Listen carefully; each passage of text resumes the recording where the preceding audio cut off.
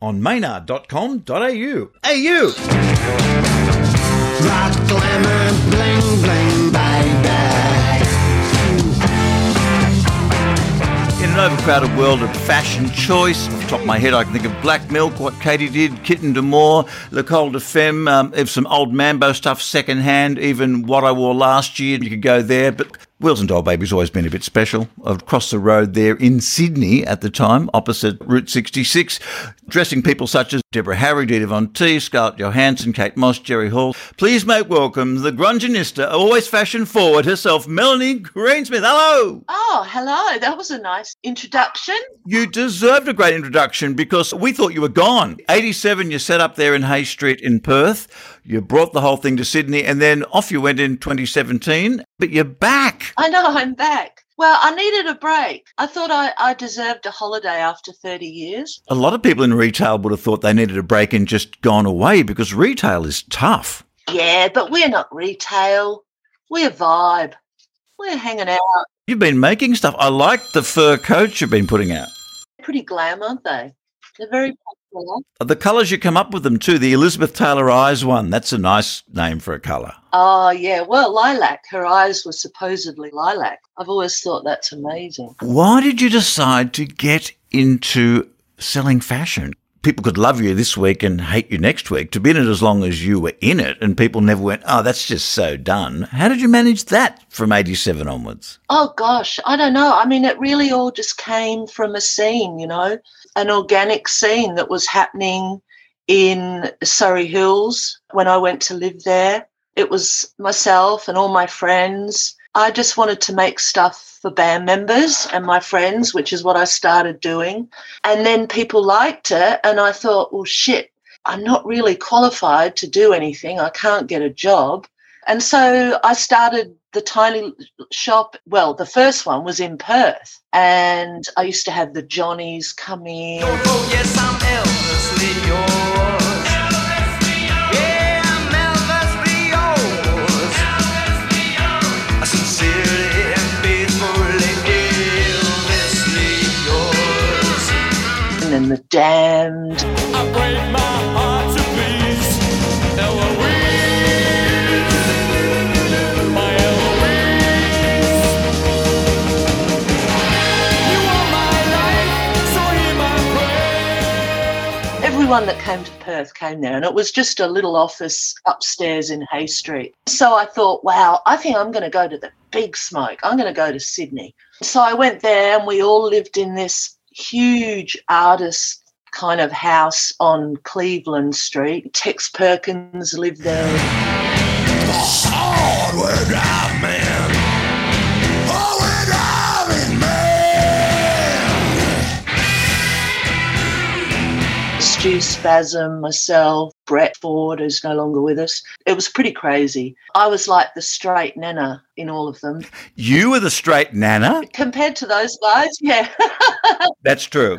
And Tex did what you told him to do. That's amazing. No, I don't know about that. I remember they were actually a bit older than me. Tex wasn't, but all the rest of the guys were. I guess I kind of learned a lot about music and arts from them. And it was a great scene then. You know, we all used to go to the Trade Union Club and all those old pubs. It was grungy. You know, it's funny when I look at Surrey Hills now, I think, oh, my God, it's so très bourgeois. You even had an office there in Crown Street, and when you left Sydney, you must have sold it. You could have bought the whole of the Northern Territory with the amount of money you would have got for that. The way prices went up in Sydney, it's insane. I had a flat there as well. So what we used to do was live above the office, you know, and just walk down every day, which was great fun. But that was later on. In the beginning, it was no money. It was living out the back of the shop. Sydney was pretty straight when I got there, fashion-wise. You know, everyone was wearing Dr. Martens shoes, Levi's, and a white Hanes T-shirt. And I just got back from London, and I was just like, whoa, you know, this is so straight and boring. There would have been a lot of shoulder pads going on at that time too. Yeah. And so when I opened my little store, people had never seen stuff here like that. Cowboy boots with spider webs on them and rubber dresses. I had no money, so I bought these big Elvis towels and put them all around the top of the store just to get the fit out, as they say now. And I collaborated a lot with a lot of the artists in those days, which was great fun. A guy called Stuart Spasm from Lubricated Go. I don't know if you've heard of him. Oh, yeah. Everybody has seen them naked on, I think it was Blah, Blah, Blah, performing naked on Blah. That was a top track. Yeah, exactly. And you take off your clothes and you trip on the floor and roar. They were the guys that I live with. Stuart was a fantastic artist. I said to him one day, "Oh, Stuart, I want a logo. Could you draw me something?" And so we were sitting there and he said, "Well, what do you want it to be like?" And I said, "Well, as I love Rose Tattoo, I kind of want it to be tattooy." He drew the logo, and that was in about 1985, I think. When did the first overseas visiting rock artists suddenly want to wear your stuff? Did you approach them? How did that happen? Well, they used to come to the store. And I was very lucky in the fact that before all of the nasty stuff with Michael Jackson, he was the biggest star in the world, and he was driving up Crown Street to get from the airport, which they all did in those days, and he came in. And he was probably driving himself too. He'd probably just hired like a Ford Focus and was driving that up Crown Street, you know, bipping the horn, waving at people.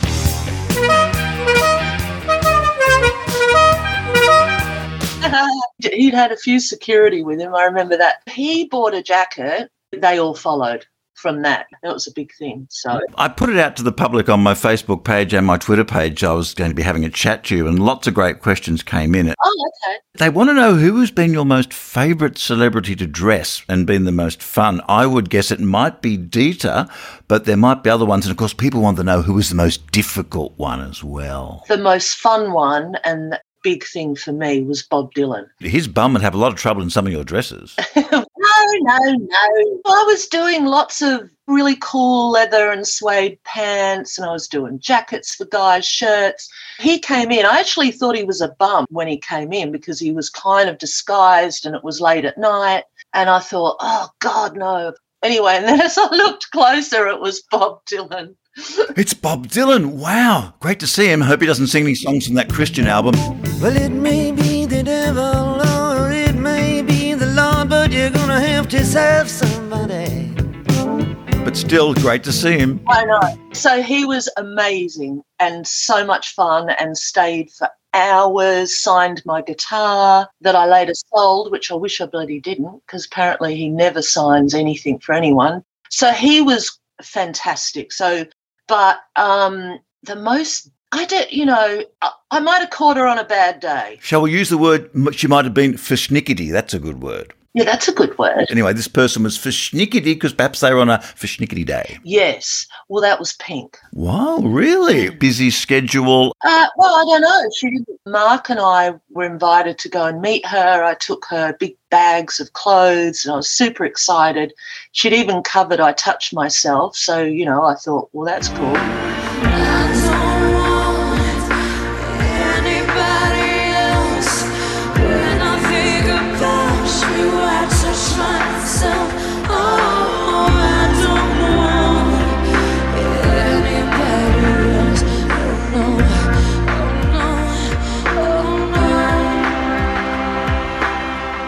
And not a word.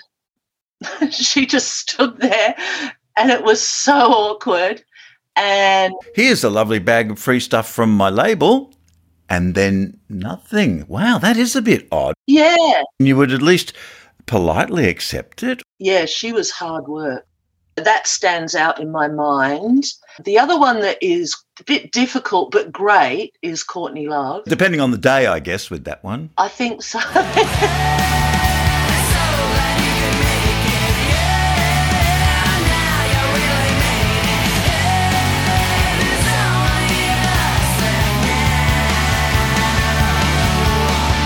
Yeah.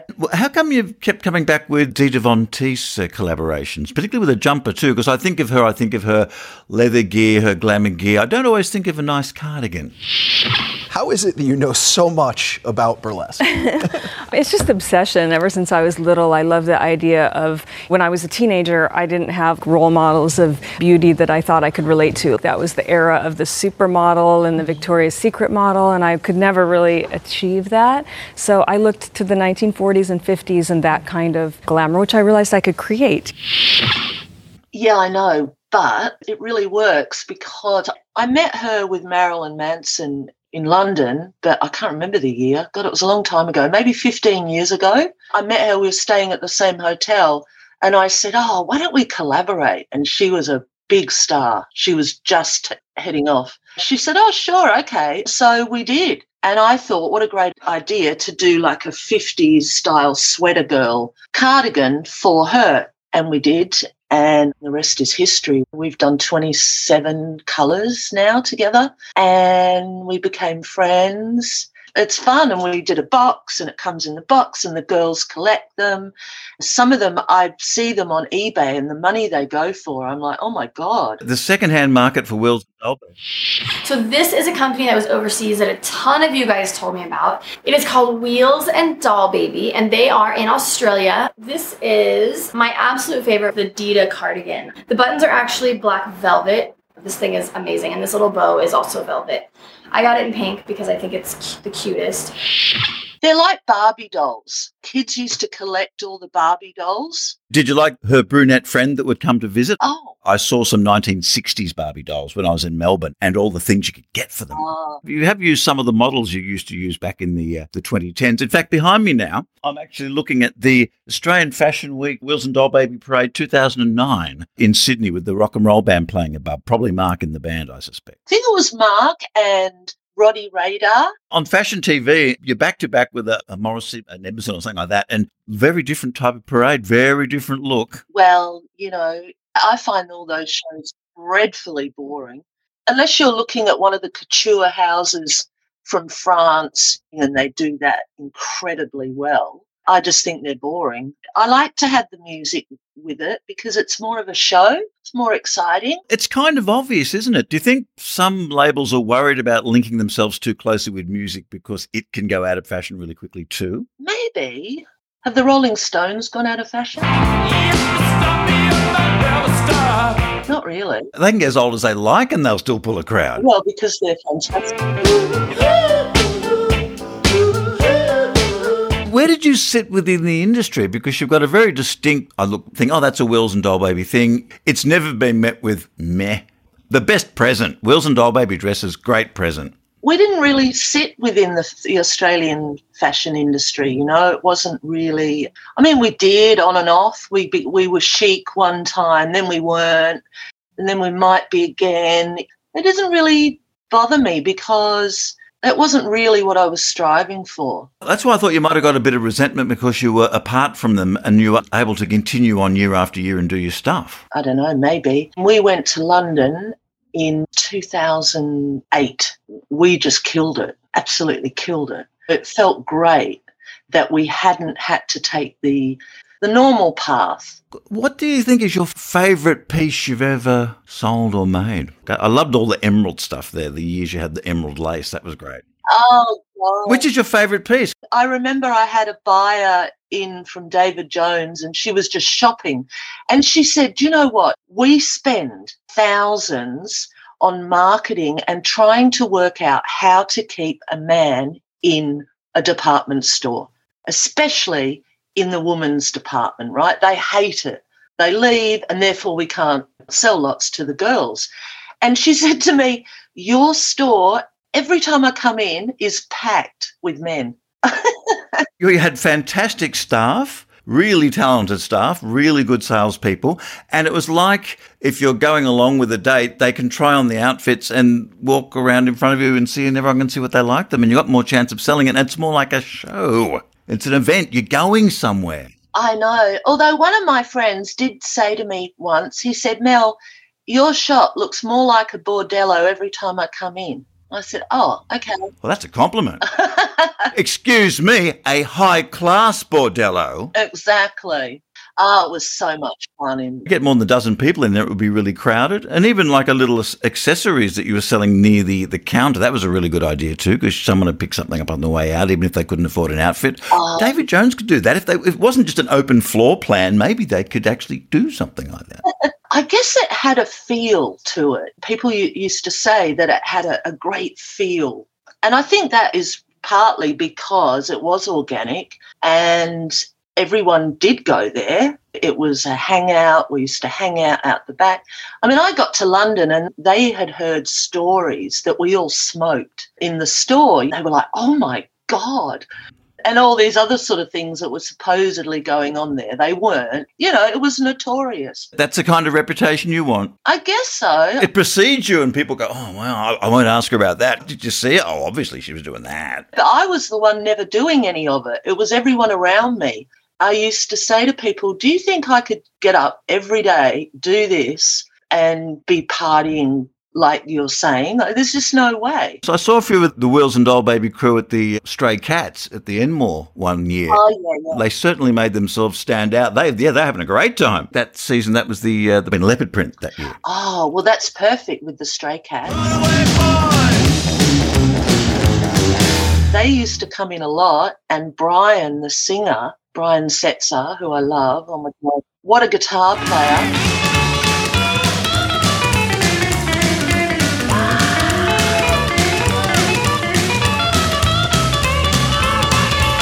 Brian, he's a babe. He had our logo tattooed on his arm, and then he came back in and showed me. I was like, whoa, that's pretty cool. David Jones can't buy that. Exactly. Because the name, Wheels and Doll Baby, just tells where it came from, because even I didn't know this. Oh, Maynard, you should know this. I knew. I didn't link the rock and roll thing and the iconic 60s sitcom spy comedy together.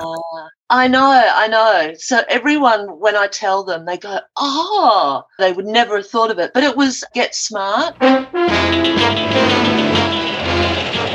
it was Max and 99 were Wheels and Doll Baby, and they were beatnik and super cool. And I think Stuart and I were watching it, and I think we kind of came up with that, Stu Spasm. Well, you can just call me Wheels. Jan Kitten is Doll Baby. That was where we got it. You could have been watching the Groovy Guru episode with Larry Storch as the Groovy Guru and the Sacred Cows. You could have been the Sacred Cow label there. Oh, yeah. Sacred cows. Of course. The Sacred Cows. Of course it's the Sacred Cows. It has to be the Sacred Cows. Who else could it be but the Sacred Cows?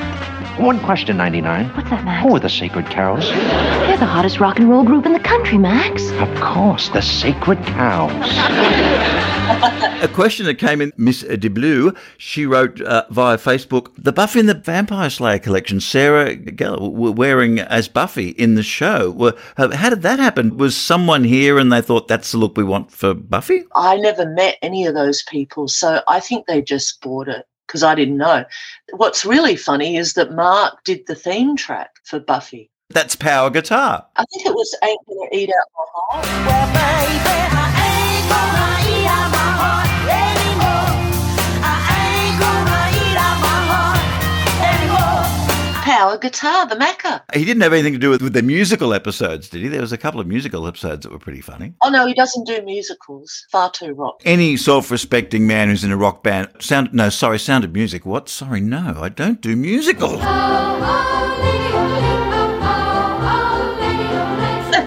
What about Simon Day? I collaborated with him. Simon Day, you gave him yet more black jumpers to wear? What, you taught him how to draw a cat? What was your input? No, I met him really early. I mean, we were young, 19 or something like that. And he was like the hottest boy, you know. Go, go, yeah. Go, go, yeah. Go, go, yeah. Go, go, yeah.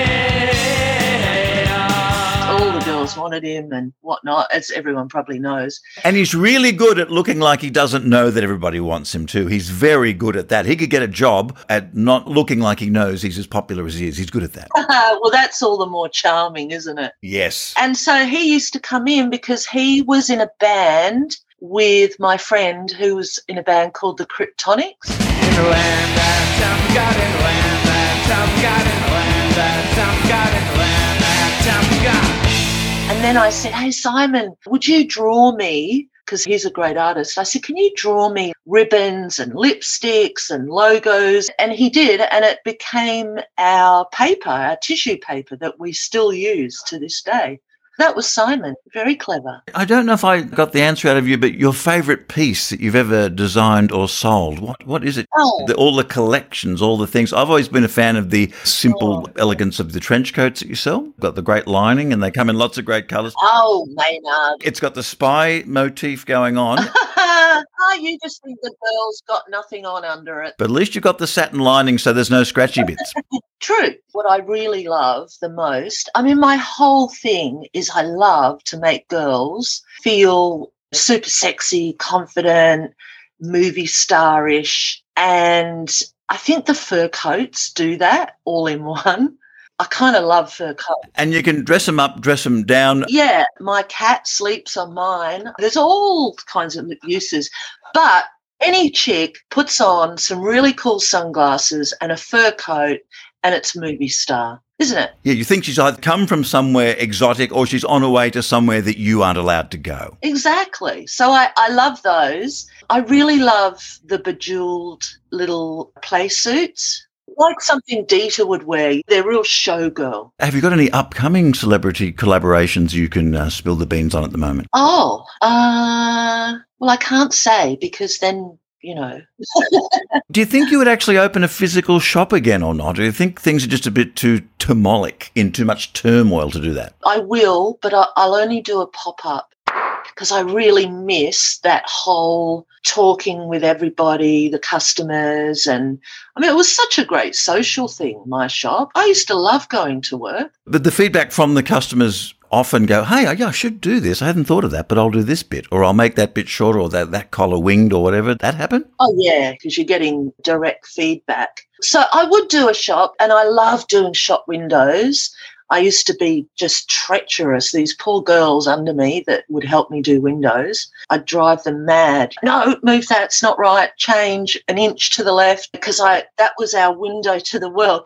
But in the end, they all used to say to me, Mel, you taught me properly how to do beautiful windows. The Wheels and Doll Baby Crown Street store, you just walk past it at night and the simple neon and the lights reflecting inside of it. It was a photo opportunity. It was a selfie shot before there were selfie shots. So that's good. My first little shop got robbed so many times and cars used to just drive in. Hence all the iron bars. I know. And I'd be like, oh, my God. Oh, it was terrible in those days. And it really hit me, you know, because I didn't have much money and they'd just ram it, take all the leather jackets, and it would be like, oh, God, okay. I mean, it must have happened 4 or 5 times. In the end, I got Rottweilers. Well, that'll stop them because then if they get out of the car, they're going to have their face bitten. I know, but can you imagine? There I was like 20 or 21, just with holy, it wasn't all glamour, let me tell you. You've got some sewing to do, overlocking, that sort of thing? I don't know that I sew. Shh. She's got a lot of sewing to do. She's very busy. What would be the Wheels and Doll Baby song? If there's a song that encapsulates the label, the way you feel, the way it inspires you. Oh, well, it's the song that Mark wrote. Ting, ting, it's Wheels and Doll Baby. And it's just a really great rock and roll, fun song that he wrote about the brand. And he wrote it with a guy from the Sleepy Jackson, a guy called Jay. And they recorded it for me. So I was so chuffed. Thank you, Melanie. And I'm looking forward to that pop-up shop if you'll let me in. Oh, definitely.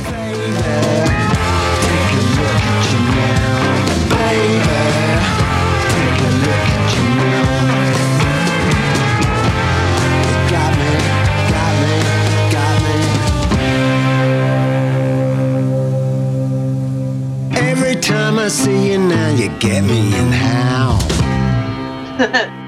I'm an idiot. On maynard.com.au.